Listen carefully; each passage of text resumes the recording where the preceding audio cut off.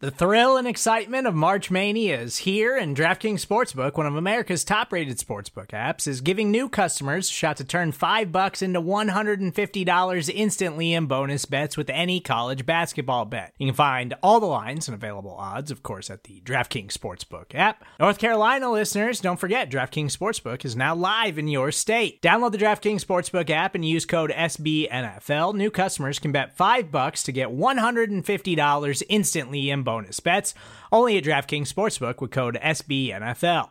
The crown is yours. Gambling problem? Call 1-800-GAMBLER, or in West Virginia, visit www.1800gambler.net. In New York, call 877-8-HOPE-NY or text HOPE-NY. In Connecticut, help is available for problem gambling. Call 888-789-7777 or visit ccpg.org. Please play responsibly on behalf of Boot Hill Casino and Resort. 21 plus, age varies by jurisdiction. Void in Ontario. Bonus bets expire 168 hours after issuance. See dkng.com/bball for eligibility, deposit restrictions, terms, and responsible gaming resources.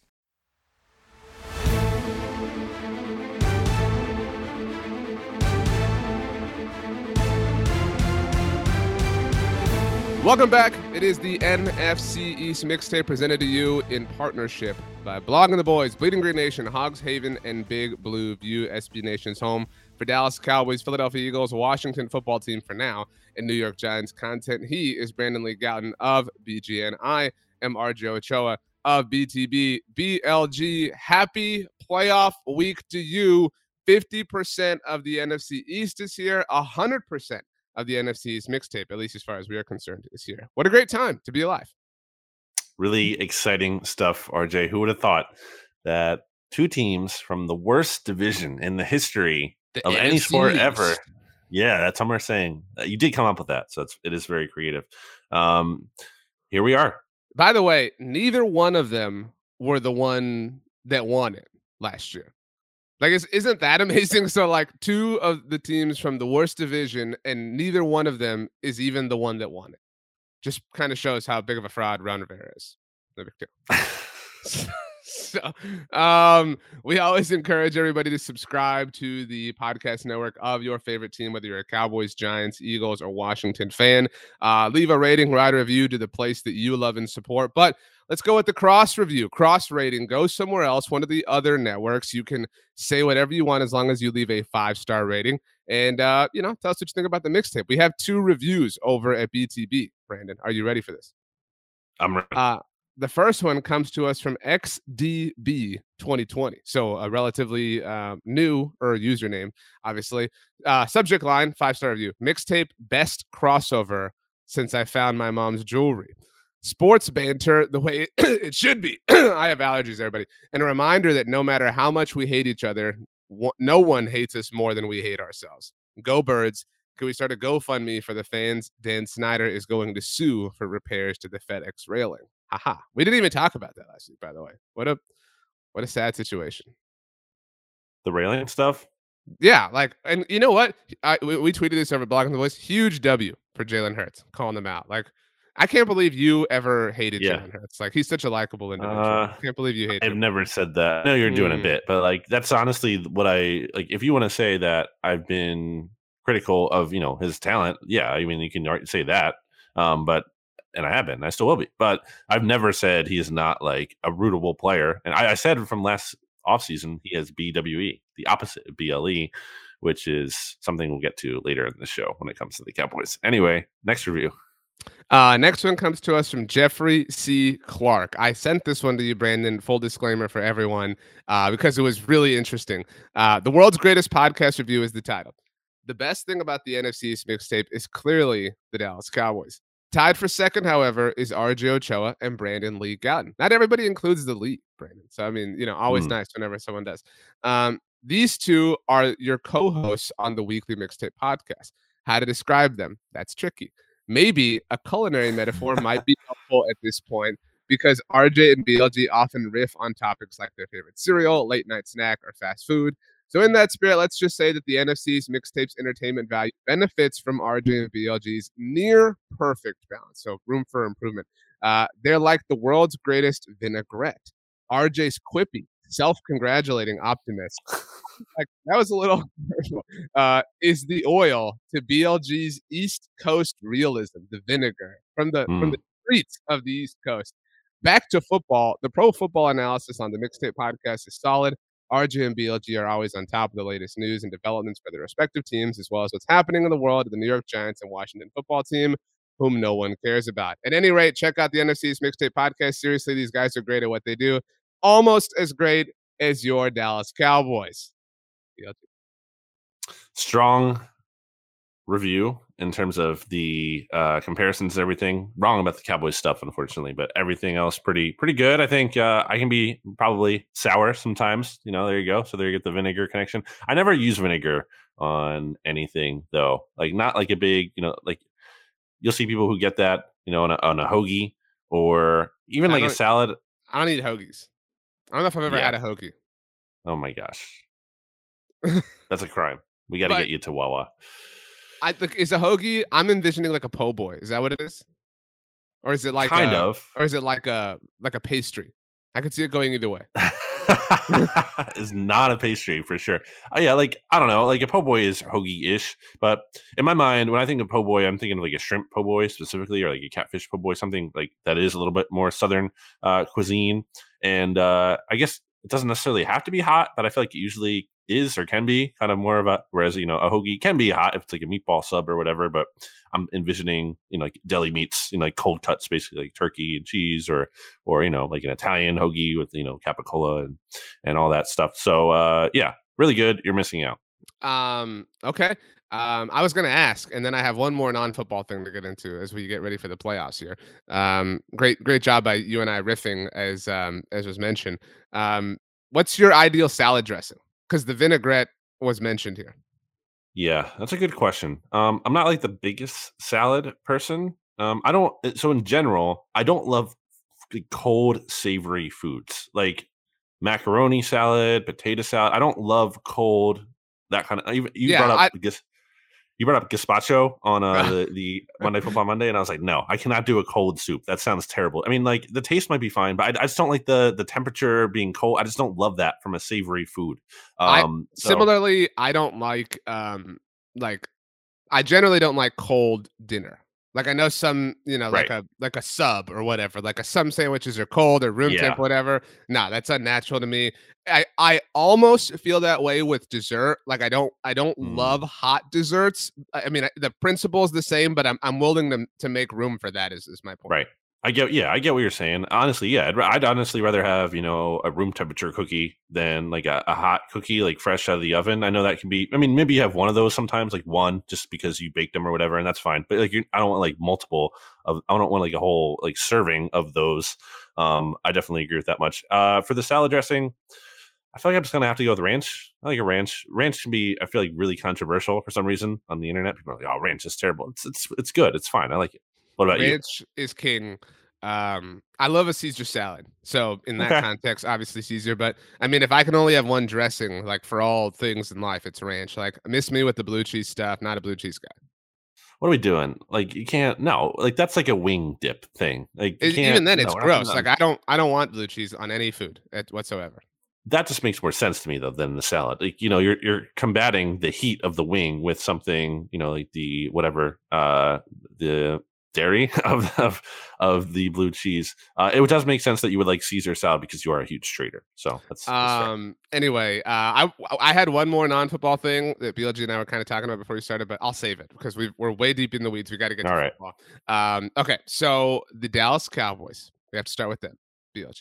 Actually, should we go chronologically? Because now we're in the playoffs. Like these are different rules. Yeah. Why not? Okay. So let's mix it up a little bit. Let's go chronologically. Mixing it up on the mixtape. Wow.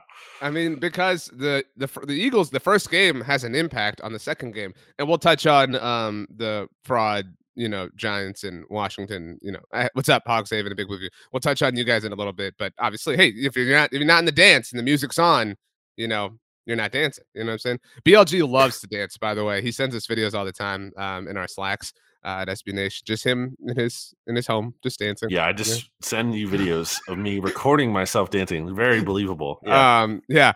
Anyway, so the Philadelphia Eagles and Tampa Bay Tampa Bay Buccaneers, again, allergy season, will Hmm. face off in the early game on Sunday. The Eagles are X point underdogs, according to our friends at DraftKings Sportsbook. Use code SBN NFL for a discount when you sign up. That's where you're supposed to fill it in, BLG. Yeah, What they point? opened as 7-point underdogs, Okay. according to our friends at DraftKings Sportsbook. But that line has since shifted, and the Eagles are currently, as we're recording this on Tuesday, January 11th at 10:28 Eastern, the Eagles are 8.5-point underdogs now. Way to rep your hard, East Coast realism. But Yeah. okay, so it's worsened for Philadelphia. My take on this, and to be clear, like I said, the implications. If Philly wins this game, then Dallas gets to host their divisional game, assuming they win later on in the day. If Philly loses, then Dallas will undoubtedly have to travel again if they win against San Francisco. So this game plays a role in that sense for the Cowboys. But my take, BLG outsiders take, although insider, I am part of BGN Radio, to be very clear here. So I have successfully infiltrated. So this is a house money game. I know every Eagles fan probably came into this or is coming into this week with this logic, and you're going to allow yourselves to become emotionally compromised, and that's okay. That's football. That's sports. But you've already accomplished a lot, honestly, objectively.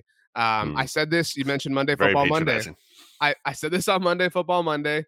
I think it's ridiculous that Nick Sirianni's in the Coach of the Year conversation. However, I know you kind of roasted the Eagles for Brandon Staley not even going to interview with them after he took the Chargers job.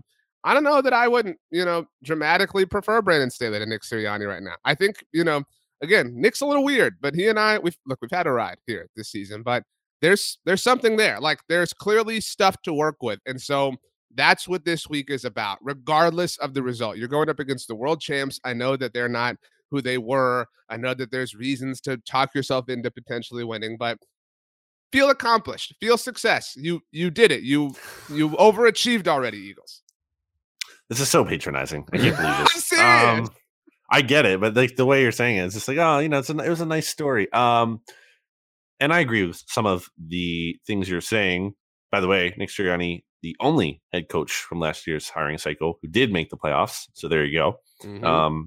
I do think I still like Brandon Staley. I know hot take because it seems like everyone hates him. And the timeout wasn't even, it didn't have an impact on the game. That was so dumb. Anyway, this isn't about Brandon Staley. Anyway, by the way, I still think it would have been nice to interview him, like to get an interview, to have, just to go on this tangent, to have your GM like be a disqualifying factor that you couldn't even interview one of the top candidates. Like that's not great to me. Like, okay, maybe you interview him and he stinks and you don't hire him, but like it isn't great, but the stink of that has worn off. Sure. Based on the season. That's all I'm saying. Yeah. It's not as like, oh my gosh, as it was. Well, yeah, because it looked like at that point like he was going to be like the runaway coach of the year, and then like you couldn't even get an interview with this guy. Anyway, yeah, not the point though. Yeah, so I think the Eagles are going to cover in this game. I feel really strongly about that. I don't know if they're going to win. It's Tom Brady. it's a tough matchup. The Eagles, RJ, I was going to say stats because I just got off doing the oddcast, so that's where my brain's at right now. Like, happy birthday to Rob Stats Guerrera, by the way. The only good thing I hope happens to Stats this week, for what it's worth. Yes, of course. Yeah. Get him a nice birthday gift by the Cowboys losing, 49ers winning. I just don't know how good they are. I think that's the question for all of us, because we know, here's what we do know about the Eagles. They deserve to be in the playoffs. They earn their playoff spot. They're one of the top 7 teams at worst in the conference. Like they earn their spot here. That being said, they're not battle tested. Can they beat a good team? Can the defense hold up? It's funny because like Jonathan Gannon is getting these, or at least the Broncos at the very least are interviewing him for their head coaching vacancy. And I don't think Gannon is going to get a job, to be clear. This is his first go around getting these head coaching interviews. I would just be shocked. But it's funny because a lot of Eagles fans are like, please take that job. Please get that job. Because even though you look at a number of defensive metrics for the Eagles and they've obviously improved, it's just like they haven't done it against a good quarterback. Like not even close. They haven't come close to play. Some of these quarterbacks they've played aren't just like guys who kind of like are whatever. like Teddy Bridgewater, they did play him, and Matt Ryan, but they're playing like Jake Fromm and Garrett Gilbert, who had only signed with Washington's, roster like 4 days or whatever before the game. Like they played some really, really, really bad quarterbacks here. So, but they also played this quarterback and this team. And yes, they did. And Tom Brady had a pretty good game against them, which is an issue. And that's why there's not like this high level of confidence that they can necessarily do it again. Now, I don't think it's fair to assume that it's just going to be a repeat of the same time, because I think the Eagles have figured some things out since earlier in the season. They're clearly playing better football. And I don't think it's just about the quarterbacks they've played. I think because we've seen some changes on defense. Like earlier in the season, they were literally just like sitting back in cover 2 and just letting quarterbacks like basically do whatever they want as long as they didn't go for the big play. We've seen some changes since then where they're like blitzing more, and there's been like some different wrinkles and stuff like that. So I do expect them to be a little bit more creative this time around. And again, maybe that makes it more of a game. And again, for as bad of a game as it was last time, like the Eagles only did lose by 1 score. Now that's a little misleading because there was like a garbage time kind of touchdown for the Eagles. And but also the Bucs. They covered what this spread would be at least. Exactly. And the Bucs did finish in scoring territory. Like they drove down to like, I think the red zone, and then they just ran the clock out because the game was over. Like if they wanted to score there, they could have scored again, at least a field goal. So I think it's tough. The Eagles are underdogs here for a good reason, but like get the masks out. Yeah, get the mask out. I think people would be remiss to think the Eagles are just going to get like blown out, and they don't stand a chance. Like I don't agree with that, and I don't think that's just me being a homer. I don't think they're getting blown out either, but I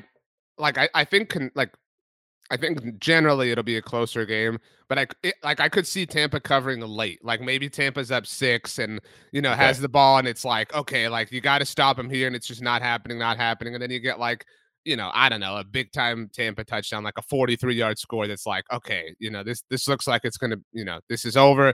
There's like 2 minutes and 3 seconds left. And then Jalen Hurts comes out and throws like a pick 6. You know what I'm saying? And then it looks much worse than it ultimately was.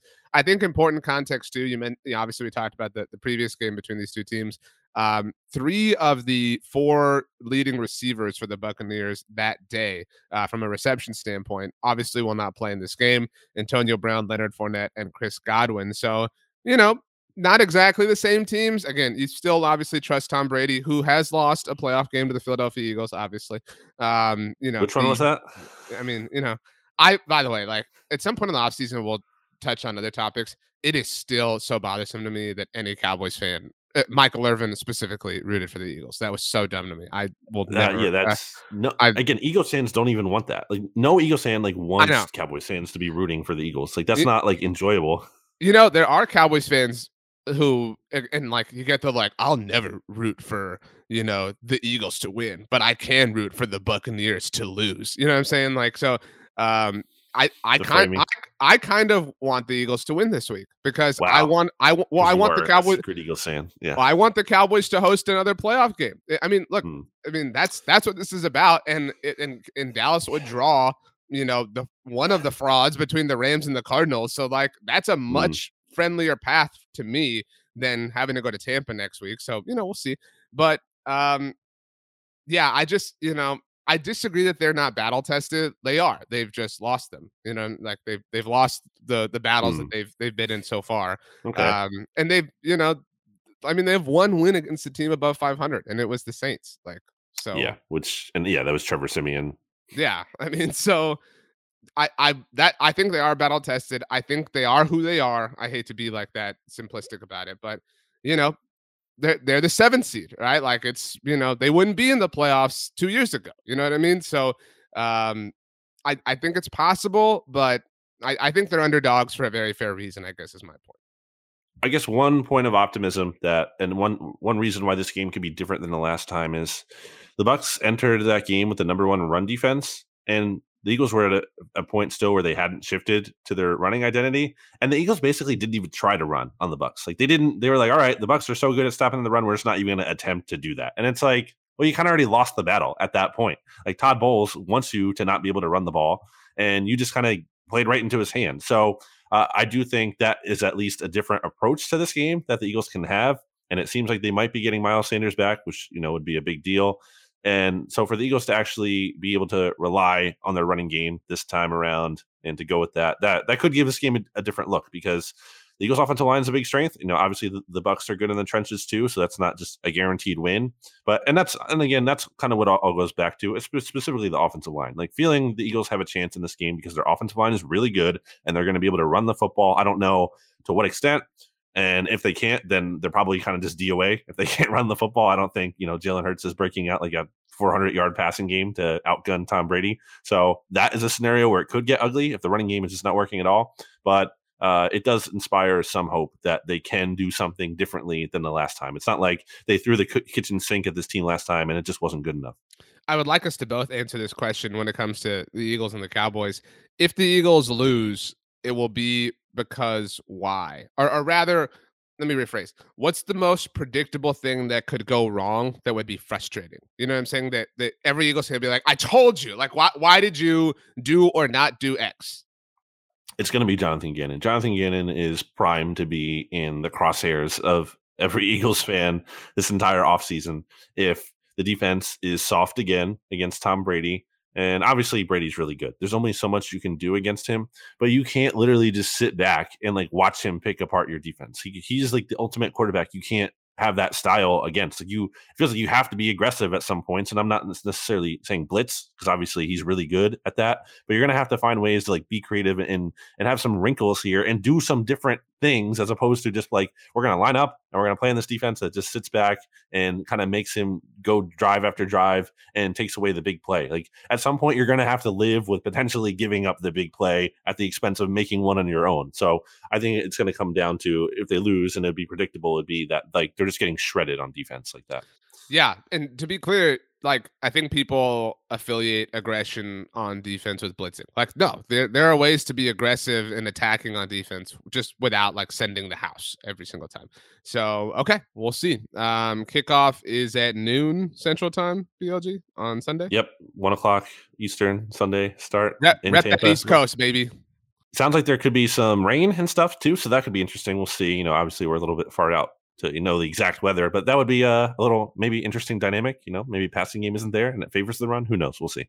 Let's move on to the NFC East champions, the Dallas Cowboys, who I am contractually obligated to say swept the entire NFC East, which obviously means they swept the Philadelphia Eagles. Big time, super important, super meaningful win last Saturday night. By the way, Brandon, obviously we're not even really touching on that game because it was kind of meaningless. It was such a weird game and it was on a Saturday. I saw this right now as we were recording. The Dallas Cowboys Philadelphia Eagles game on Saturday night had the most viewership of any Week 18 game. What a shock! Wow. In fact, both of the Saturday games, because there was the Chiefs Broncos game as well, which was also meaningless. Denver was eliminated in Kansas City. Kansas City had more to play for than Dallas. They could have been knocked out of it. It would have been fun if they lost, like for the sake of, they've just been knocked out of the 1 seed, definitely. Right, but two really meaningless games. But they both garnered more viewership than Sunday Night Football, which was the incredible garnered more. I think you said garnered, like garnered Minshew. Garnered means like lost in embarrassing fashion, as we learned on Saturday night. But garnered, as in Cowboys Eagles had 20.2 million viewers. Rams Niners on Sunday afternoon had 19.3 million. Chiefs Broncos on Saturday early had 19.1, and Sunday Night Football between the Chargers and the Raiders had 17.7.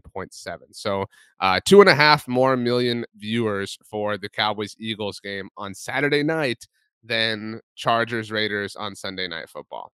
Wow, amazing. I have a question for you. I have an answer for you. Does any part of you feel like there was a moral loss vibe from Saturday night for the Cowboys? No. Why?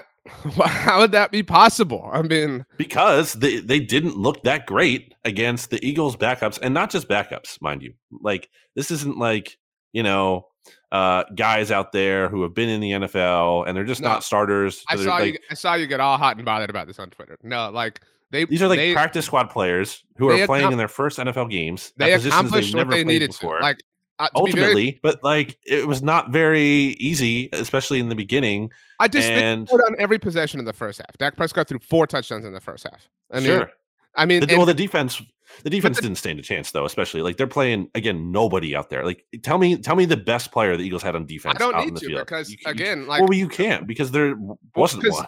But so, like, to be very clear, I was team rest. I did not think it was worth it.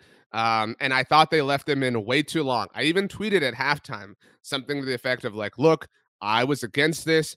The Cowboys, picked up some positive vibes. You're wearing the cap right now today. Nobody could see.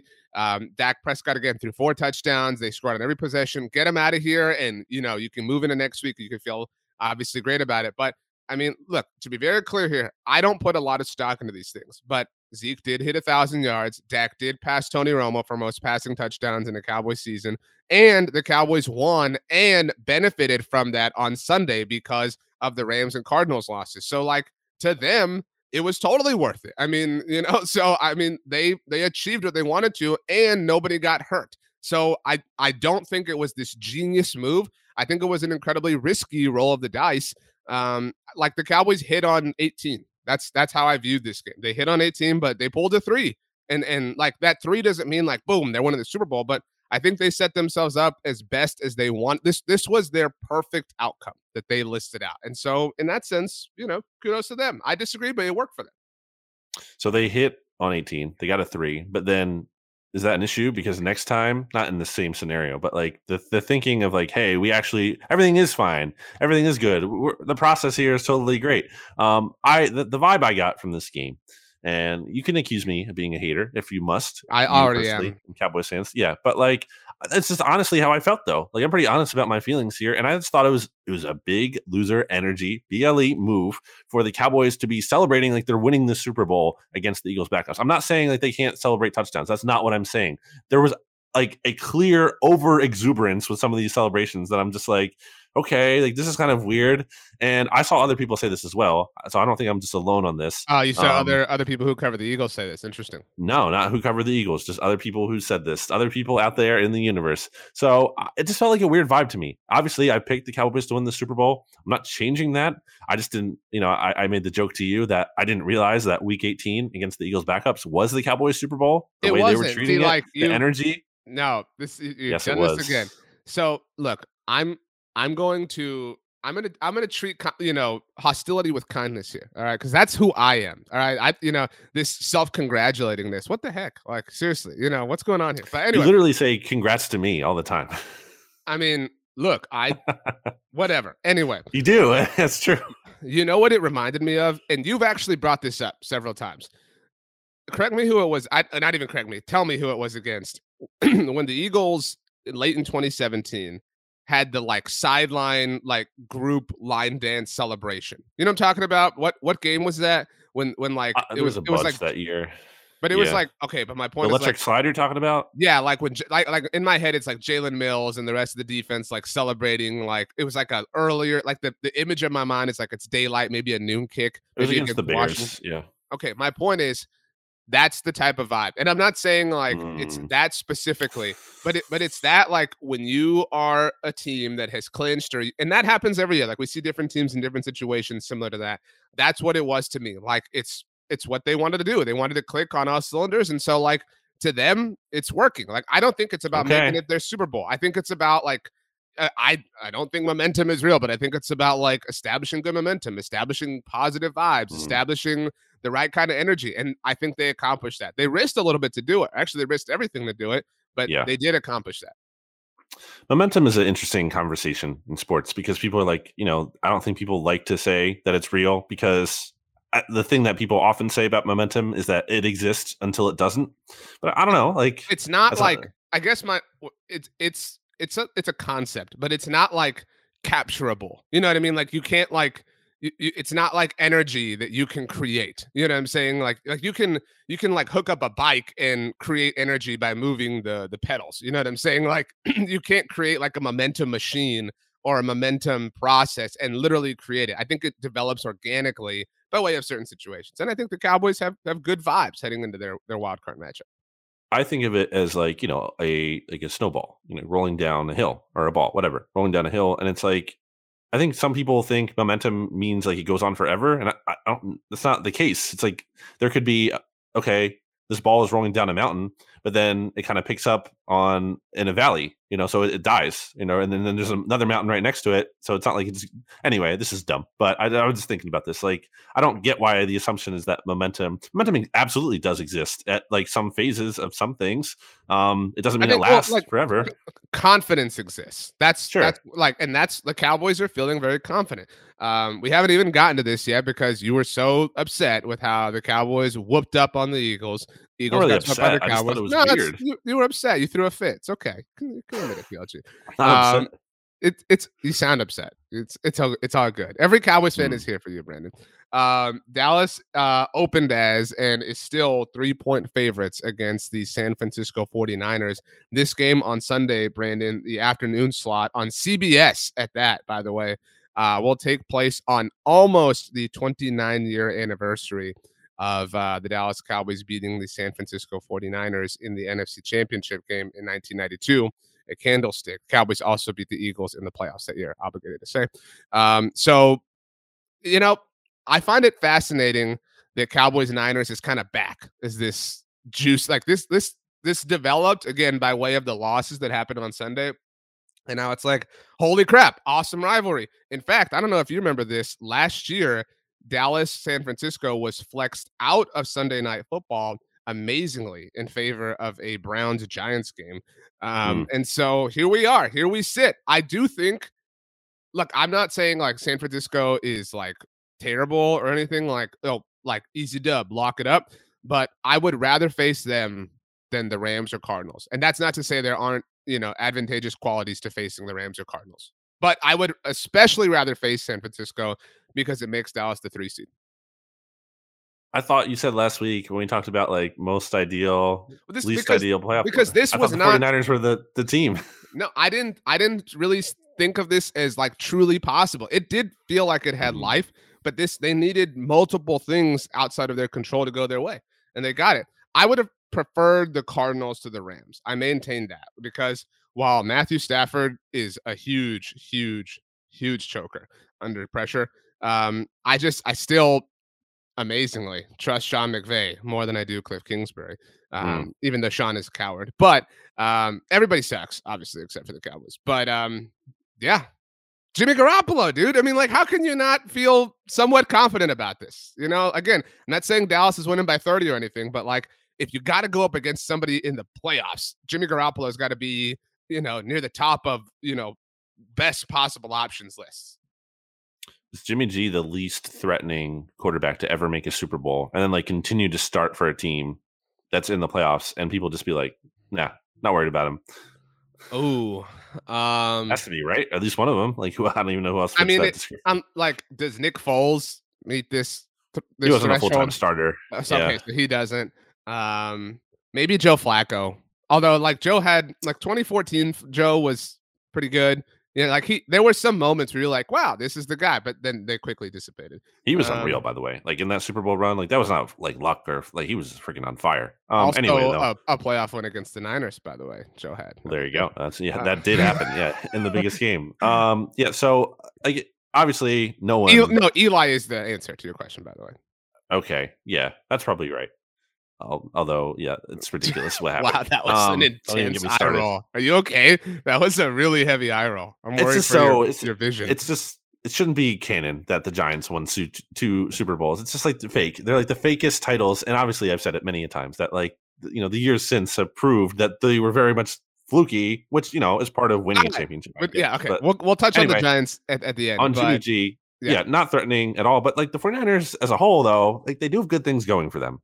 Like Debo is really scary. George Kittle, Debo's like unstoppable. Like you get him in open field and like good luck. He can do anything. What are you gonna do? He can do anything. I mean, he can do absolutely anything. He's unstoppable. He can throw a touchdown. Yeah, he reminds me of. Have you seen the movie Friday Night Lights? No.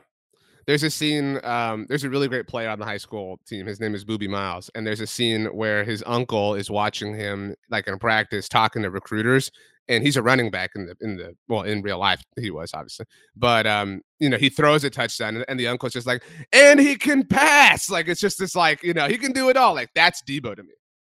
Yeah, Boobie Miles, by the way, Miles Sanders' nickname / Twitter handle kind of thing. So there you go. Yeah, I just think it's a I think it's tough. I think it's a tough matchup. I think it's gonna be a really good game. Well, they can run the ball really well. Like, are the Eagles and Niners like cousins of teams? That's kind of who except the Niners have a much better defense. How so? Like they could both, like their strength is running the ball. They both kind of have to hide their quarterbacks, from a passing standpoint. And in fact, like Jalen's even better than Jimmy because while they both are not great passers, at least Jalen can contribute to the run game. And at least Jalen's hand is not, like the one thing that makes Jimmy Garoppolo like a passer, not even a good one, is like hampered right now. So but Jalen Hurts is dealing with an ankle injury, or at least he was, before resting up this week. We'll see if that makes a difference. But yeah, he's still better. He's more threatening to me than Jimmy Garoppolo. Okay. Would you agree? Yeah. But again, the 49ers defense definitely goes without saying it's a better unit. And obviously I think 49ers again just have more star power. Like the Eagles have some nice players offensively. Right. But they don't have like, a Kittle. Right. Yeah. Or Deebo Samuel. So yeah. Also, I mean, my concern is that Dallas won't be able to run the ball. And then like everything will implode. Like my concern is like Nick Bosa goes off, Fred Warner goes off, like whatever. And then, that's it. Like that's the challenge right there. And I like, you've talked about this before, but like, I think if you're the Cowboys and you can get out to like, I don't know, 10-0 lead, 13-3 lead, something like that, like that you've got them where you want them. Like you're not like an anaconda holding on then, but like that's the game you want to play because San Francisco cannot. I mean, and granted, they did just come back from a 17-0 deficit, but like that was kind of fluky because the Rams are terrible, right? I mean, so I feel really confident about this. Okay, I think it's gonna be a really good game. I'm tempted to take the points in this. I know it's only 3, but I'm gonna guess that line goes up a little bit more in the Cowboys' favor as this week goes along. We'll see. So you're gonna wait? If it's a 3.5, I think it's a lock. I'm taking the 49ers at that point. I think because I think it could be a field goal kind of game. Comes down to a last second field goal. Maybe it's Greg Zuerlein. Maybe it's Greg the Leg, your favorite guy. Dude, okay. So last thing before we leave this subject. We record this, BLG and I, on Tuesday mornings, right before we record it. I don't know if you saw this on Twitter before we did BLG. I hope you didn't. Jerry Jones did one of his multiple weekly hits on 105 Through the Fan, and he was asked about Greg Zuerlein's struggles. Now, this is one day after, because on Monday, John Fossil completely caped for Greg Zuerlein. In fact, he said something to the effect of like, everybody struggles. I think Tiger Woods even had a few misses. It's like, shut the hell up, Bones. Like this is like these just that's so dumb to me. Like you cannot make that comparison. But anyway, so nobody will publicly criticize or put any kind of accountability on Greg Zuerlein. This is what Jerry Jones said. Brandon, have you seen this? Please tell me no. No. Okay, thank you. Tweet from John Machado, who covers the Cowboys for The Athletic. Jerry Jones on 105.3 The Fan. Greg Zuerlein's struggles have absolutely altered our game plan. He's a sound kicker, experienced kicker. Our guys are all sensitive about how to approach the game. This is the last quote. If a better alternative was out there, we'd be using it. Everything is at stake. That is big loser energy. Like that to me. And you know what I really hate, Brandon, is I tweet about this a lot. And I realize I sound like I'm moaning and groaning. But like I get so many people in my mentions that are like, well, what do you want him to do about it? Like, what options out there right now? Like, so they're stuck with him. So what should they do? Just trash him? No, they're trying to elevate their dude. What I want them to do is build a time machine and go back in time and be humble enough to admit that he sucks and they should move on. And obviously that's not possible. But the fact that they're here doesn't change the fact that they created this reality, which they should be held accountable for. What are you going to do if the Cowboys season ends on a Greg Zuerlein missed kick? That's my answer to the question I asked you. What's the most like I told you so thing that could happen? It would be this. I mean, it would be this. So he missed one game on the COVID list. So he, as my son whines in the background, by the way, first appearance on the Blogging the Boys podcast network. Big debut. I don't know if anyone could hear that, but he's pissed. I mean, how could you not be? But so Zuerlein played in 16 games this year. Do you know how many, Brandon, if you haven't seen me, crying about this, do you know how many he missed at least one kick in? I forget. I remember I either read this on BTB or I saw you tweet this, but I forget. 8. He has missed a kick in half of the games that he has played. Half of the time he costs you points. And this is extra point or field goal, right? Like any kick. Yeah. Okay. Correct. And he has played 32 games for the Cowboys over 2 years. He has missed at least one kick in 15 of them. So almost half. He has played 3 playoff games, all with the Rams, and he has missed at least one kick in 2 of them. The only playoff game that he did not miss a kick in, incidentally, was the NFC Championship game, and he also made the game winner in overtime to send them to the Super Bowl, although that doesn't happen without the bad pass interference missed call. Mm-hmm. So not feeling great about that. I know I said last quote. This actually is what really bothered me from John Fossil. And by all measures, John Fossil, wonderful man. I mean, sweet human being, but super loyal to a fault in this case. So here's what he said about him on Monday. He said, if I'm wrong, then I'll be wrong. But I really think I'm going to be right. I guess we'll see. That is so stupid, dude. You know what I mean? Like, you know, that's my stance on everything. Yeah, but like I don't give me like I don't know. I'm gonna make up a name. Like there is that like fringe undrafted wide receiver every year for every team that like you see tweets or takes whatever. It's like, man, I think he's really gonna develop. I think he's going to blow up. I think he's going to be awesome. No. Like, we conflate this as a society. We say things that we want to happen as things that we think will happen. You know what I mean? And so, like, you said this earlier, the emotional, what do you call it? The emotional, like you were talking about, like Eagles fans, like talking themselves into a playoff when you're thinking with your emotions or whatever, basically. Yeah. I mean, but like we do that a lot, right? Like, people will be like, well, I think insert something they want to happen is going to happen. Yeah. Like, no, people believe what they want to be true. That's how I put it. Yeah. And like that, again, that quote is so off. If I'm wrong, then I'll be wrong. But I really think I'm going to be right. What? Like, what substance is this? Dude, if they lose because he costs them points, I can't even quantify how upset I will be. So real quick, I guess to put a bow on this, because we talked about the Eagles losing. It's not like the end of the world for them to lose this playoff game because they're big underdogs against the reigning Super Bowl champs, against the best quarterback to ever play the sport. Like, it's not like the Eagles' season was a failure because they got to the playoffs and they couldn't even win. It would be disappointing, not only from a standpoint of like you lost, you're out of the playoffs, your season over. That's always disappointing, no matter what. Basically, it'd also be disappointing from a level of like it would raise questions about like, okay, like just how much of the turnaround was real and how much of it was just beating bad teams. Like, it would raise questions all off season. So it wouldn't be like a get off scot-free kind of loss. But for the Cowboys, as I've said many a time, and at being as division winners and being in a spot where like it's not necessarily maybe Super Bowl or bust, but it kind of is. Maybe I think it is actually. No, it is like this. They hired Mike McCarthy 2 years ago to get them past the divisional round. But I mean, they do have young talent, I guess is what I mean. So it's not like this is like, their Peyton Manning's final season kind of window. And if they don't win this year, then they're just kind of like done and they have to blow it up moving all forward. So, I mean, that's what I mean by it's not Super Bowl or bust like entirely. It's not like there's zero hope for them if they don't win this year, but it's a big, pretty missed opportunity, right? I mean, so like people love to say this too, and I'm not like dodging the question, but like people love to be like, well, what if they lose? What if they don't make it to the NFC Championship game? It's like, well, what happened? Like, did they lose in the divisional round because of a missed call, like, or whatever? Did they lose because of a sick throw or something like that? Did they get blown out? Right, exactly. And so like, I mean, if they underperform, obviously it will be very frustrating. And again, my son is crying in the background. That's sometimes he's got to be here. That's the thing. Like maybe we readjust the logo.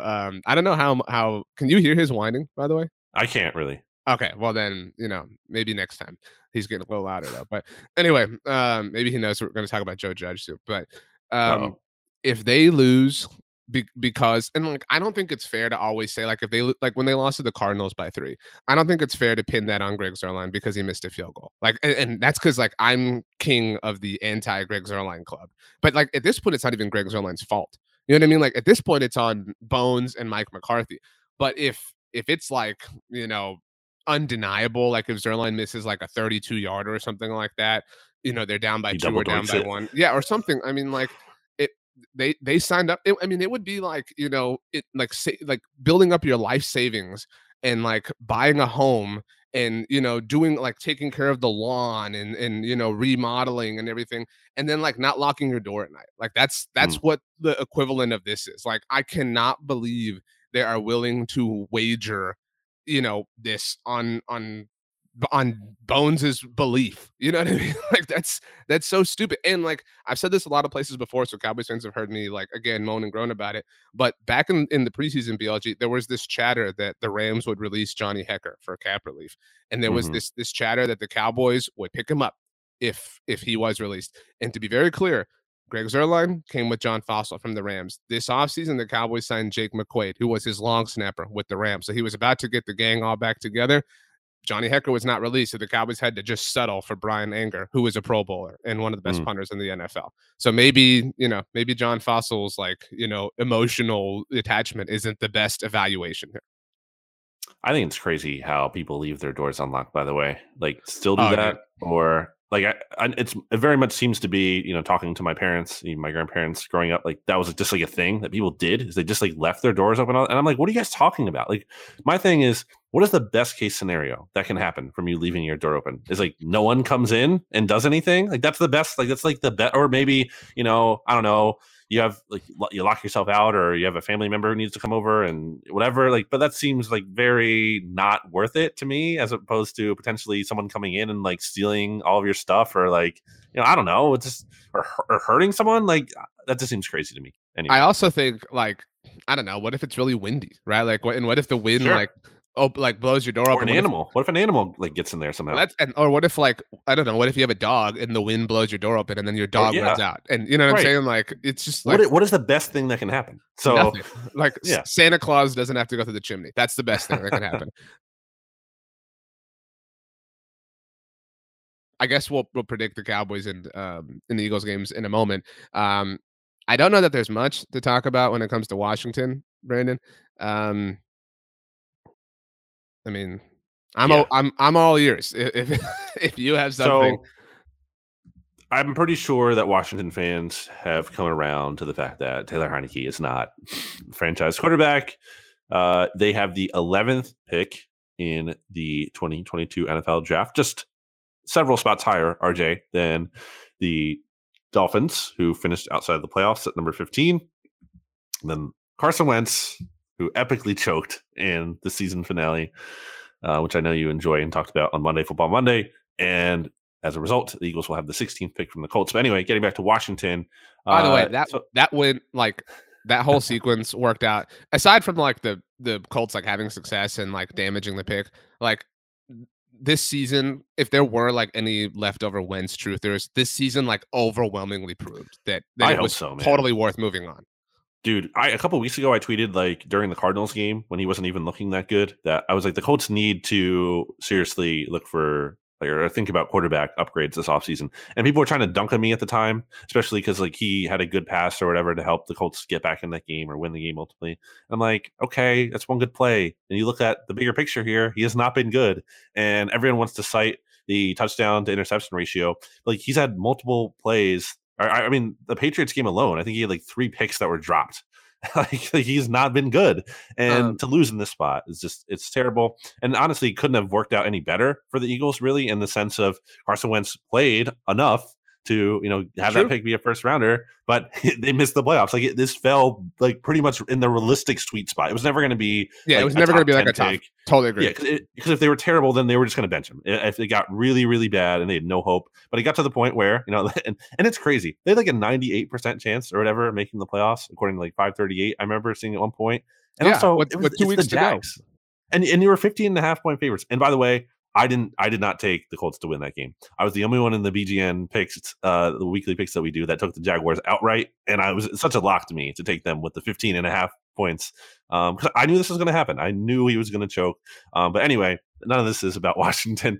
Washington has the 11th pick in the draft, so they're just outside of the top 10. That's how numbers work. And they're just in a tough spot, right? With quarterback. It's like, what are they going to do? Like, who's going to be their quarterback next year? So 2 things. One, and this hurts me to admit because I really love him and would love him to be successful. But remember the what if we talked about back in the offseason about like what if Washington hadn't won the division last year maybe they're able to draft Justin Fields. Like, was it worth the like Who Mickey sucks. Mouse Yeah. title, to win the division? At least right now, it doesn't look like they missed out on a franchise quarterback. That would be a difficult pill to swallow, right? So at least they have that. And you mentioned at the beginning of our discussion that led to Carson Wentz about how like most like because there are stands for every person. Like there have been some Taylor Heineke stands, and like justifiably so. But they're all gone. And I think he that could be a good backup in the NFL. We've talked about this. He's a fine number 2.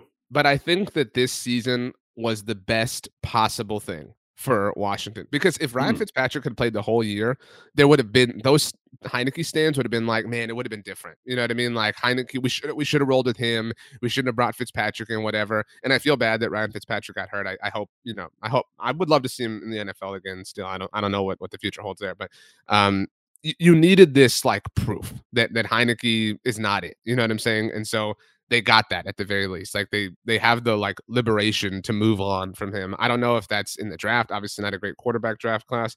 I don't know if it's in free agency. I don't know who's going to be out there. I think Andy Dalton is totally going to be the Washington quarterback next year, by the way. Like you can just kind of smell that, from a mile away. There's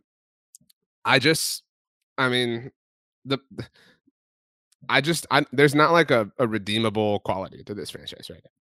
I mean, does Terry McLaurin re-sign there or like sign an extension there in the offseason? Why would you? Oh, I guess the one thing we haven't touched on is they did announce that on February 2nd, we talked about this, but that they will be unveiling their new team name and logo. Did you see the leaks that were happening? Now, none of this is like confirmed, but there was a leak with a heavy likelihood of what it will be. You talking about the stars thing that we talked about or something different? No, something different. This was all over like Reddit and stuff. No. Some people believe, so again, this is all still speculation, that it is going to be, or they are going to be, the Washington Commanders. And there was like a logo, like a circle with like different stuff, kind of like the old Ravens, remember the old Ravens logo had like different things in the different quadrants. You know what I'm talking about? Like Maryland, the flag of Maryland? They had like the flag of Maryland, but it was like a crest. You know what I'm saying? It was like a crest is the best way to describe it, like different things in different quadrants. And so, I mean, that would suck. Like that would be the lamest name of all time. I'm looking at the free agent quarterback options here, and needless to say, not amazing. Andy Dalton's on there. Nick Foles, I don't think they're going to sign him. I guess if you're Washington, do you trade, let's say, I don't know, 3rd, 4th round pick, whatever, for like Tyler Huntley? Could that be something? Maybe, like there's some level of upside there, and not feeling like incredible about it, but you have to do something, right? You can't just do like what you do. Like you're on year 3 of Ron Rivera, and I realize it was a bit more of a commitment to a rebuild, than normal when he took over 2 years ago. But like if he doesn't have success this coming year, like it starts. I think so the timelines for everyone don't totally line up, and so like I think there will be pressure on them to whoever. Like we've talked so much about Russell Wilson to New York. Like I could see them overpaying. You know what I mean? Like Washington just being like, we need something. We need a super clean. I think he wants to go there though. I don't either, but I mean, Which is relevant. It is, but I mean, from one Washington to another. I mean, the original Washington football team quarterback going to the new Washington football team. Same thing with Deshaun Watson. Obviously that's a quarterback, or that's a like player that feels like they would like to take a chance on, just from a standpoint of pure desperation. But no way he wants to go there. No way anyone wants to go there. I mean, yeah, and that's part of the problem. So yeah, I think you almost have to trade for like Tyler Huntley or something. Just like I know that's probably not a solution, but at least you can kind of like there's theoretical upside. They need something with at least theoretical upside. They might honestly just have to draft someone, and maybe there will be someone at that 11th spot, because this quarterback class is kind of weird and we don't have a great handle on it. And maybe the top quarterback off the board could go off of that spot. I don't know. Or maybe like the second one, whatever. This feels like a very 2013. And like, again, we're not even in the draft class, but like a very 2013 draft class. You know what I'm saying? Like, so you're going to walk away with like, Manuel? Yeah, that's what I was going to say. Like the EJ Manuel of this class. Like, I mean, I don't know. Okay. We've spent too much time on Washington. Before we set up our discussion on the New York Giants, let's throw it to Ed Valentine, manager over at Big Blue View, SB Nation's home for New York Giants content. Ed, tell us what is going on with the G-Men. The New York Giants ended an embarrassing 2021 season on Sunday with an equally embarrassing 22-7 loss to the Washington football team. The Giants finished the season 4-13, tying a franchise record for futility. The 2017 Giants went 3-13, the only two times in franchise history that the Giants have lost as many as 13 games in a season. The most embarrassing and emblematic part of that game came in the second quarter when head coach Joe Judge ordered back-to-back quarterback sneaks from the Giants offense from inside the Giants' 5-yard line. In a similar situation the week before, the Giants had surrendered a safety to the Chicago Bears, and Judge said simply that he wasn't going to live through that again. So he ran the two quarterback sneaks and then punted. Giants ownership also had to be embarrassed by the fact that the 82,500-seat MetLife Stadium was probably only about 25% full. Many of those people adorning bags over their heads or wearing clown suits in honor of Coach Judge, saying that the Giants ain't some clown show organization, obviously showing that is exactly what those fans think the Giants have become. In the wake of Sunday's loss and the end of a fifth straight double-digit loss season, fourth straight under GM Dave Gettleman, Gettleman on Monday announced that he will retire. The Giants quickly began a search for a new general manager. Co-owner John Mara said that would be a comprehensive search, and the Giants went out on Monday and requested interviews with 7 candidates who have no ties to the Giants organization, something that many people weren't sure that they would do. But it appears that the Giants are determined to go outside the organization and find answers to what has ailed them for most of the last decade. Candidates the Giants have requested to interview thus far include Ryan Poles of Kansas City, Rand Carthon and Adam Peters of San Francisco, Monty Ossenfort and Ryan Gowton of the Tennessee Titans, Joe Schoen of the Buffalo Bills, and Adrian Wilson of the Arizona Cardinals. In terms of whether or not head coach Joe Judge will be back for a third season, as of now that remains up in the air. Judge is still head coach as of this report, but it appears that talks between Judge and Giants owners John Mara and Steve Tisch are ongoing.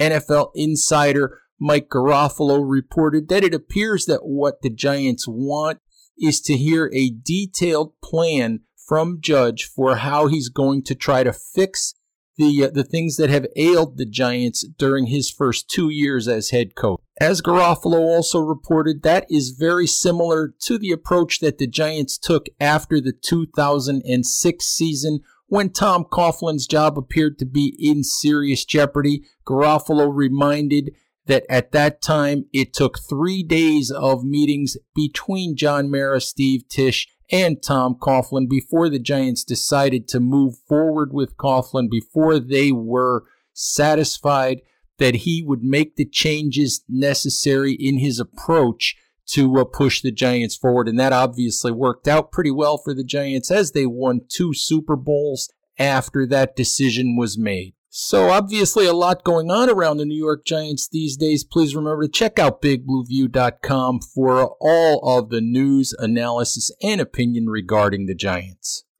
Well, thanks, Ed. So BLG, pour some out for Dave Gettleman. A great era in Dallas Cowboys and Philadelphia Eagles history has come to an end. Sucks. I've long said that Dave Gettleman was my favorite general manager in the NFL.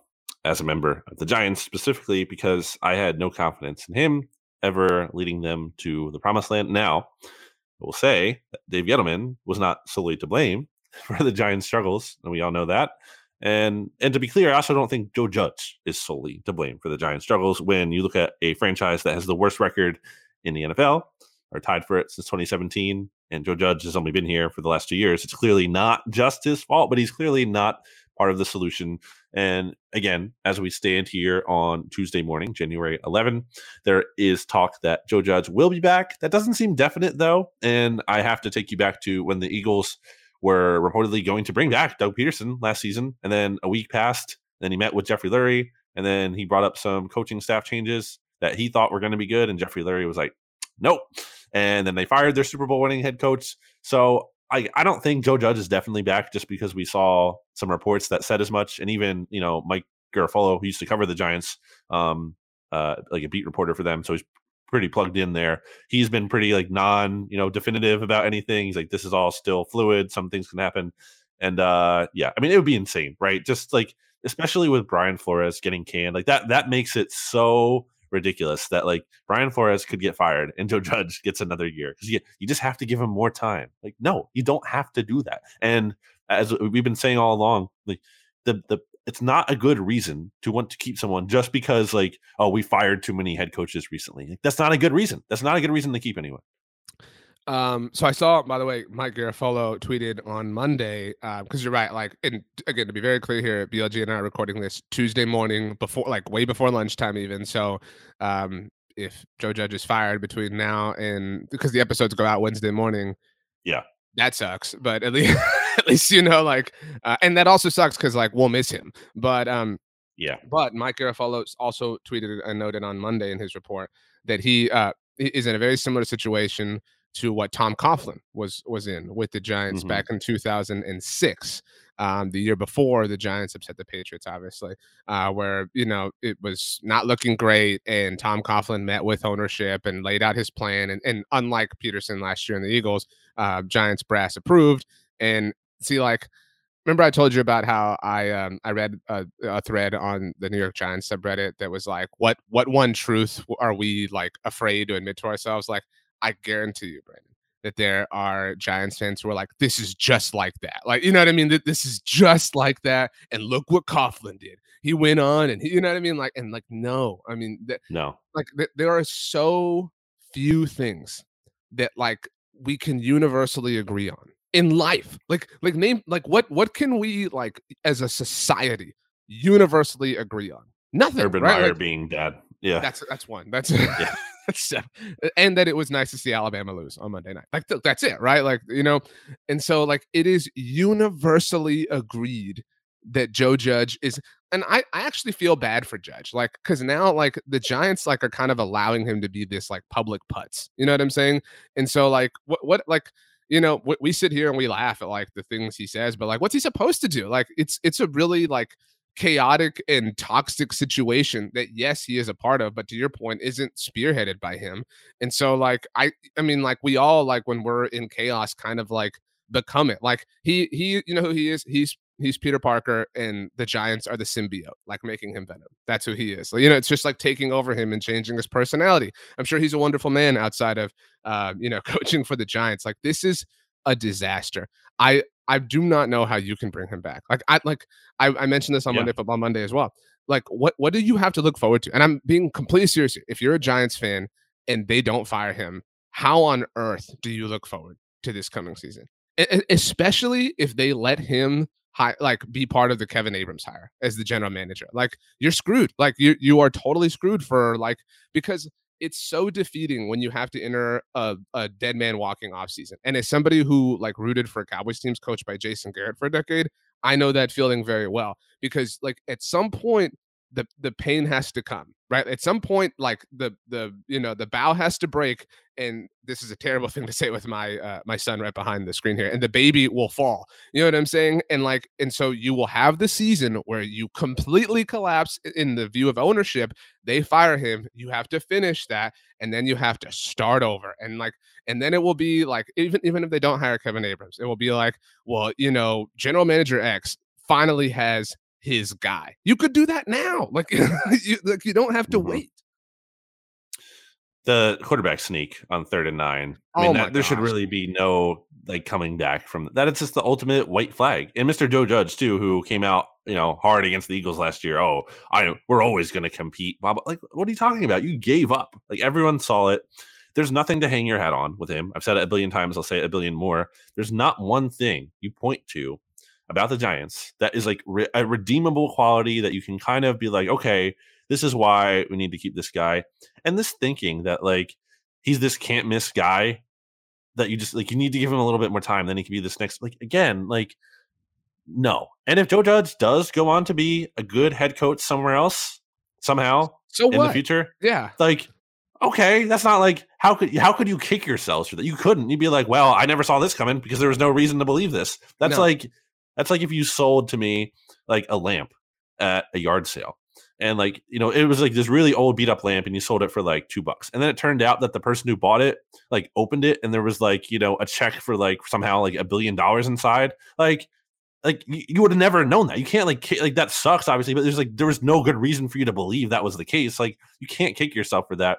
And honestly, like head coaches aren't quarterbacks.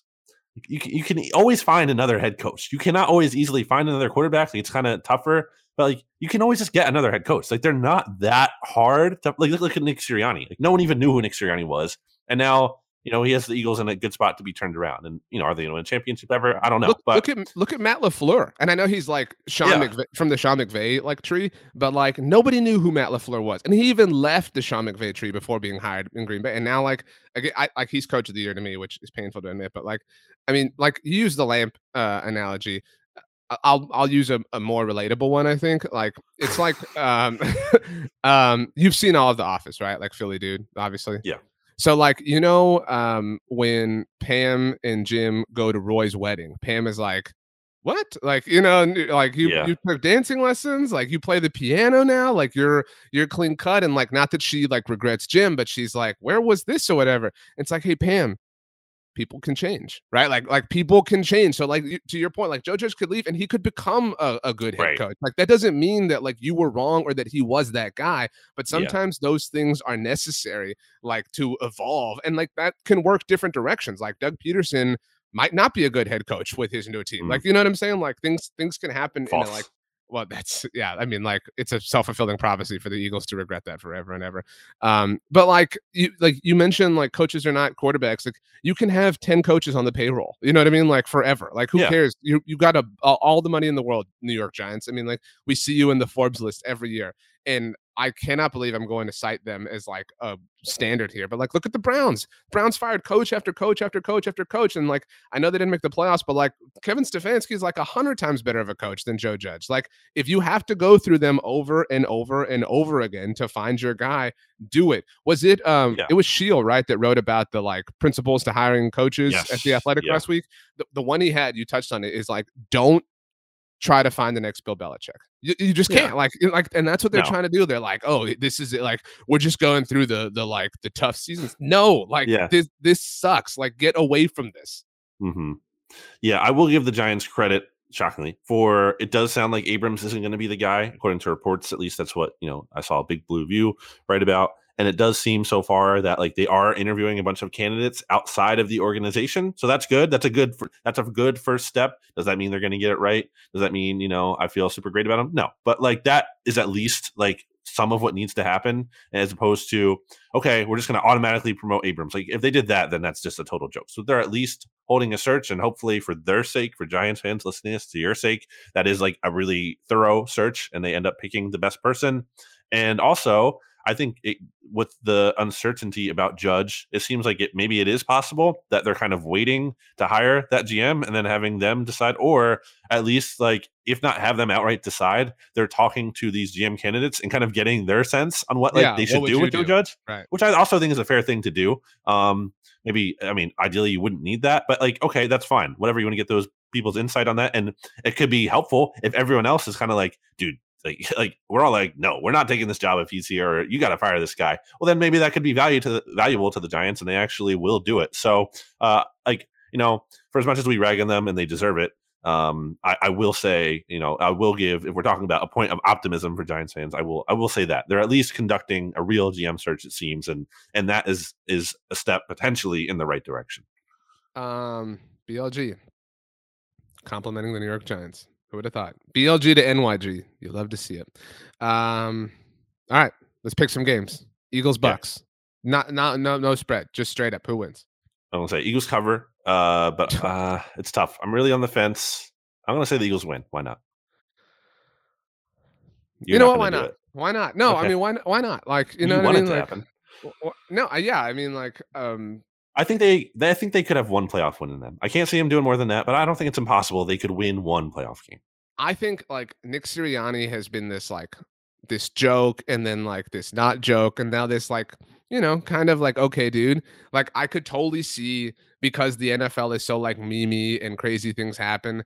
Like I could see Sunday afternoon all these like images of like him like holding up the mock flower pot or whatever, you know what I mean, and being like, and people being like, this guy just beat Tom Brady, like, you know what I mean, like I could see that. So why not? Okay. Let's party. Let's get weird, you know. And then we go to the Cowboys 49ers game, where I think it's going to be tough. I think it's going to be close, but I did say the Cowboys are going to win the Super Bowl, so I will pick them to win as well. But I do think it's going to be a game. I think it's going to come down to the wire. It'd be hilarious if it came down to a game-winning Greg Zuerlein field goal. Like I would have like my mentions would be like, you were trashing this dude all week long. Looks like the coaches knew better. They're at practice every day. Blah, blah, blah. You know, Cowboys win. Okay. I don't know, but Cowboys win. Yeah, let's do this. Let's get weird. Then so what would the Eagles and Cowboys wouldn't play, right? If they both won. No, Dallas would host the winner of Monday night's game, and Philly would go to Green Bay. The Packers, yeah. And that would by the way, like if this were to happen, which is why I am rooting for the Eagles. I'll just say it, you know, shout out to you, Seamus. I'm rooting for the Eagles. But that would be two. I don't think this has ever happened before. There would be two playoff games in a row where the Cowboys would have a rest advantage on their opponent, because they have a day advantage on the Niners coming off the Saturday game, and then they would have a day on, you know, and by the way, whoever, obviously the Rams or Cardinals, whoever wins is at a disadvantage no matter what, because if Philly loses, they will go to to Green Bay, who's coming off the bye at that. But that would be very interesting to have two straight playoff games with a rest advantage. Just kind of a unique little wrinkle to our new NFL world. Yeah, it's unusual for the NFL to give the Cowboys a rest advantage every year. You realize that the Eagles got the exact same advantage that the Cowboys just got, right? In fact, a better advantage, because they were at home on Saturday night. Yeah, and also they've had to play on the road on Thursday Night Football in the past, which the Cowboys literally never have to do at any point ever. All right. Anything else we want to say? Oh, I guess to close, since we've made it this far, I mentioned this at the beginning, and my son's starting to stir. I think it's weird when people mark messages unread. That's what I was telling you before we started. Like, because I was telling Brandon that I got a message from someone and I was leaving it. I hadn't opened it so that I remembered to go like handle it. Now my son's like actually crying. But you were saying like you could just mark it as unread. That's weird to me. Like, why would you do that? I mean, because you could read it and then come back to it. Because you were like, I didn't want to read it because I wanted to come back to it. It's like, we can read it. And then it was a reminder to go back to it. Yeah. All right. Anyway. The baby's crying. Let's get out of here. BLG, the last however many words belong to you. Playoffs. That was it.